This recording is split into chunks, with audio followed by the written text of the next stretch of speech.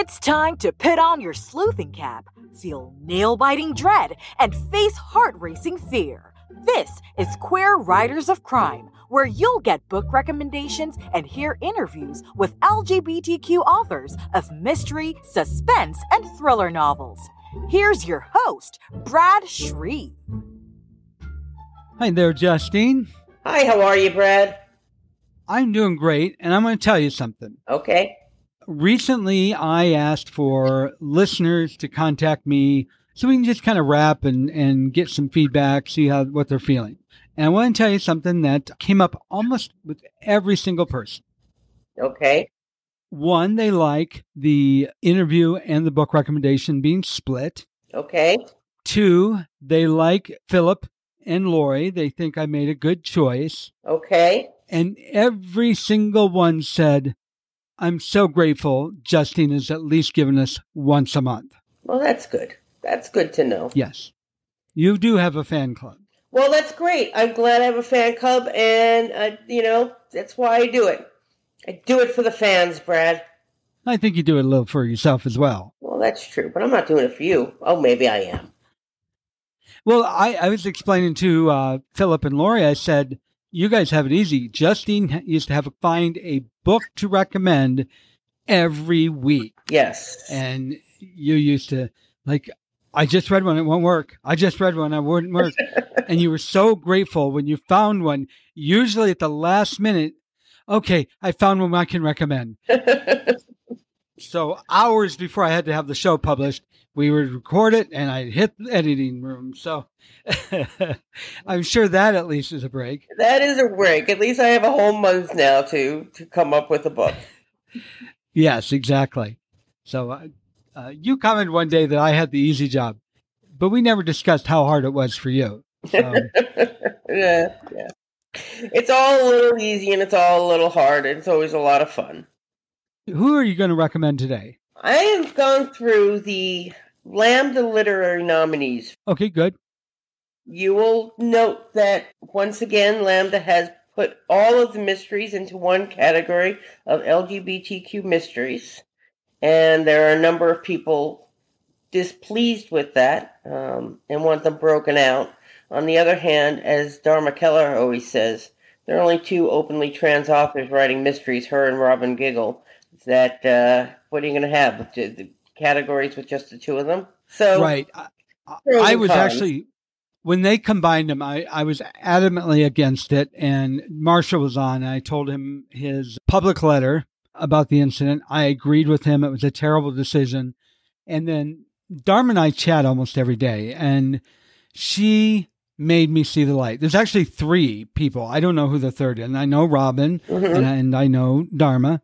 I don't know who the third is, but she's always saying there's three. But still, like you said, okay, three people in a category. Might as well just flip a coin. Exactly. I expressed my biggest concern, even though now I have been convinced it's a good decision. I still am not sure it's a good decision because you now have this group of people that have double the number of books they have to go through. Right. And it was already super difficult for them to have to read enough to pick one. I wouldn't want to be there in their shoes right now. Right. Yeah. But I expressed this before on the air, so. And I think we're just kind of stuck with it at this point. Well, we'll see. I don't know.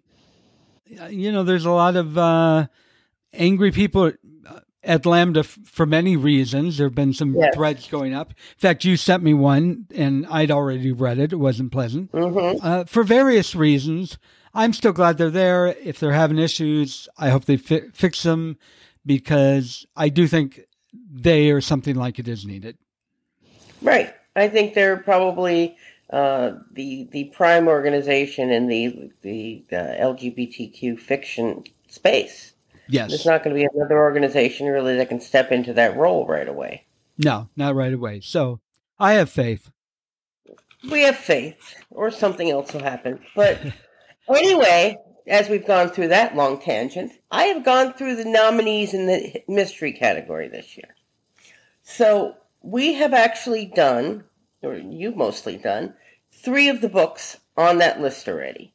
So Lies with Man by Nigel Nava is episode 78 of his show. Bathhouse by P.J. Vernon is episode 83 of this show. And The Savage Kind by John Copenhaver is episode 96 of the show. So that whittles it down to 2 books for me to have to look at. Generally, if it's a NAMDA nominee, it's a very good book. And, I always tend to tell people a little more because it may or may not tickle their fancy. Just because something's a good book doesn't mean, you want to read it, or you may not read it right now. There's nothing I love more than having my fancy tickled. I'm sorry, I couldn't resist. Go on. That's okay. This book was set in 1946, so I'm using old-fashioned language now. So it's called Murder Under Her Skin by Stephen Spotswood. And it is a 1946, it's set in 1946. It is a Pentecost and Parker mystery.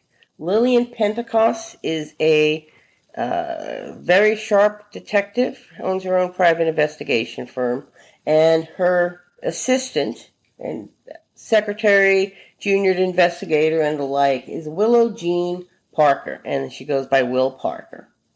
And Will Parker is a bisexual woman, but her only dalliance in this book is with a man. So if you're just, dead set against watching any heterosex in your book, well, then that's it. But, queer, it really does include bisexual people who are in a hetero relationship at a time. I'm okay with that. But it may not be the level of queerness that people are particularly interested in. So, but it made the list because the individual is bisexual. I'm clarifying. They're bisexual, but they did not have same-sex relations in this book. In this particular book. Well, let me tell you about 2 characters. These are 2 independent women in 1946. Lillian Pentecost is an older woman. She has multiple sclerosis. She also has a fake eye, which, her glass eye sometimes wanders off. It seems to me that even though she's the one who solves the crime and does the detective work, she is more of a minor character because Will Parker is where it fits. But Lillian Pentecost goes by the title Ms. They start out with a court scene where she's testifying in the last case they had done, and she insists on being called Ms. And I thought, 1946? They didn't use Ms. back in 1946. That was coined when Ms. Magazine came along. But, I went back and I researched it, and apparently Ms. has been in use since the 17th century. And it was just popularized by Ms. Magazine. But there were women, very few, who used it in 1946. And Ms. Pentecost is one of those women and takes umbrage if she's called anything different. You can get more information about episodes, plus scoops on book releases and promotions by LGBTQ crime authors each and every week. Simply head over to queerwritersofcrime.com and sign up for the newsletter. Brad made it easy and put the link right here in the show notes. Need a little nudge? Click it now and you'll also get a free ebook by one of a select group of outstanding authors. That makes not subscribing just plain silly. It's all yours at queerwritersofcrime.com. Will Parker also has very little need for a man in her life. These are not women that define themselves by their relationships. Will Parker talks about her previous dalliances with women, and she tried to seduce the victim in this case, but was rebuffed. She didn't know if the woman was herself bisexual. If she just wasn't interested, the other one wasn't interested in women, or just wasn't interested in Will. And the other time where it comes up is that she has this dalliance with the sheriff's deputy, and she talks about her previous lover and accidentally drops the pronoun she, worries about how he'll react, and he just takes it in stride. And that's about all the mention of her bisexuality that there is. And I'm going to say, even though there's not same sex going on, bisexuals are underrepresented in queer fiction and probably all fiction. So I am glad this is there. Yeah. And it's a very good representation of someone who is bisexual, who is equally attracted to both men and women. You can hear in her voice the attraction to both. So I think it's a very good representation of that. Leaving all that aside, I got to tell you, this is an excellent book. It is very, very well written. The descriptions are wonderful. The language is glowing. They start out with a court case, which comes across like a Perry Mason drama, where Lillian Pentecost is the witness, but she makes the case as well as any lawyer that you would see on TV, Perry Mason included. It's probably back to the time before he was a lawyer, when Perry Mason was an investigator. And she's very sharp, and she catches all the details. She actually does figure out the murder at the end of the book. She puts the clues together. However, she doesn't let Will Parker know before Will Parker runs headlong into a situation with the actual murderer. As you know, most really exciting mysteries end up with the protagonist face to face with the villain. The case that they're actually doing is a circus. Will Parker used to work in a circus before she became the investigator. This is her old circus who calls asking for help.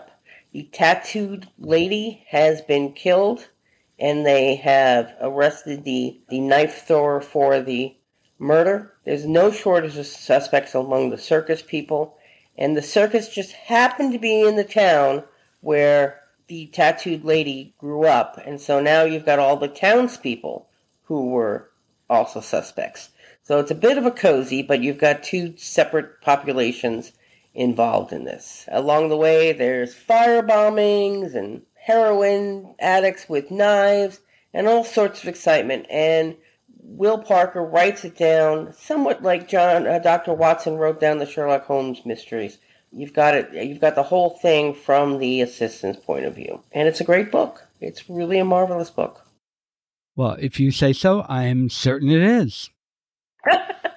You just taking my say-so, huh? You didn't fall in love with that description of a circus in their hometown and a tattooed lady? I mean, come on. That's got to really, that's pretty unique out there. It's not your ordinary, wife kills husband and he blames it on somebody else kind of mystery. It's really very intriguing. Lots and lots of suspects.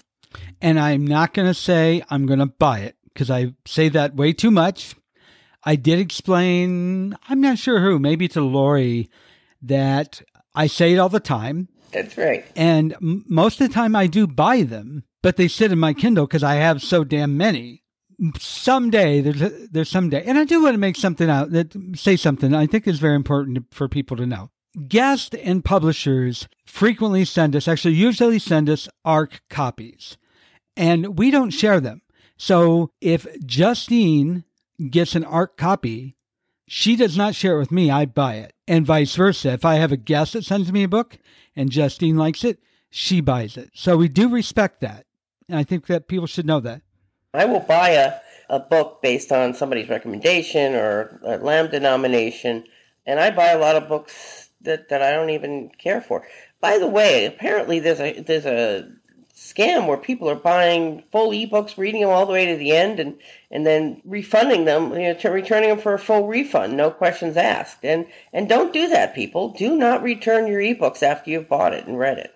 That's been a problem with Audible for quite some time. Right. Movie theaters say if you leave within the first 15 minutes, you get your money back. Really? Yeah, most have that policy. They don't announce it.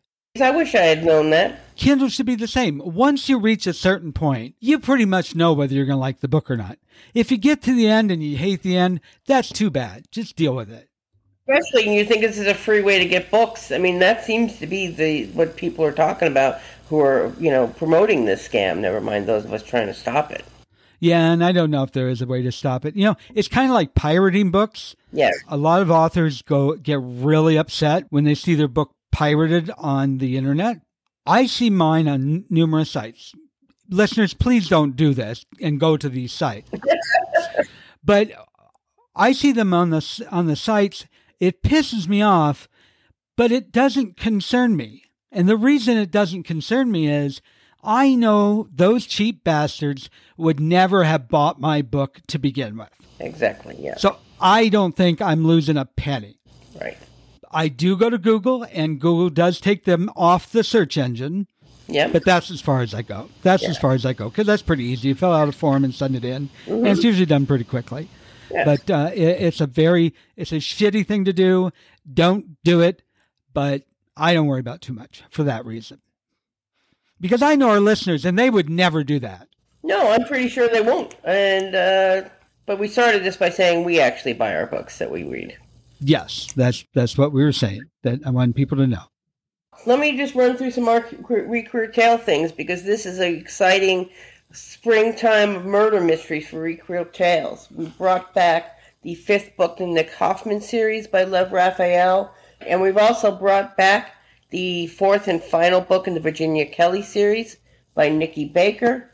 And on May 24th, the first new novel from Grant Michaels that was found in an unpublished manuscript, edited and ready to go, and we brought it out on May 24th. So if you're missing your Grant Michaels and you wondered what happened to him at the end of the series, this is the last final book in this. And I'm going to give a spoiler alert. I usually don't know who the people that recommend the books are going to recommend. But one, I know Philip is going to do he's reading it, but I'm going to presume he's going to recommend. He told me he was going to recommend. He's finished and he said he was going to recommend it. Okay, so he's going to recommend it. But don't skip the episode. Hear what he has to say. And Lev Raphael is coming back, and we'll talk about him being published now by Recruit Tales. That's right. And I don't know what else, but Lev and I never run out of things to talk about. Well, you don't run out of things to talk about with most people. But our time is nigh. All right. Well, thank you. And I guess we will see you next month. See you then, Brad.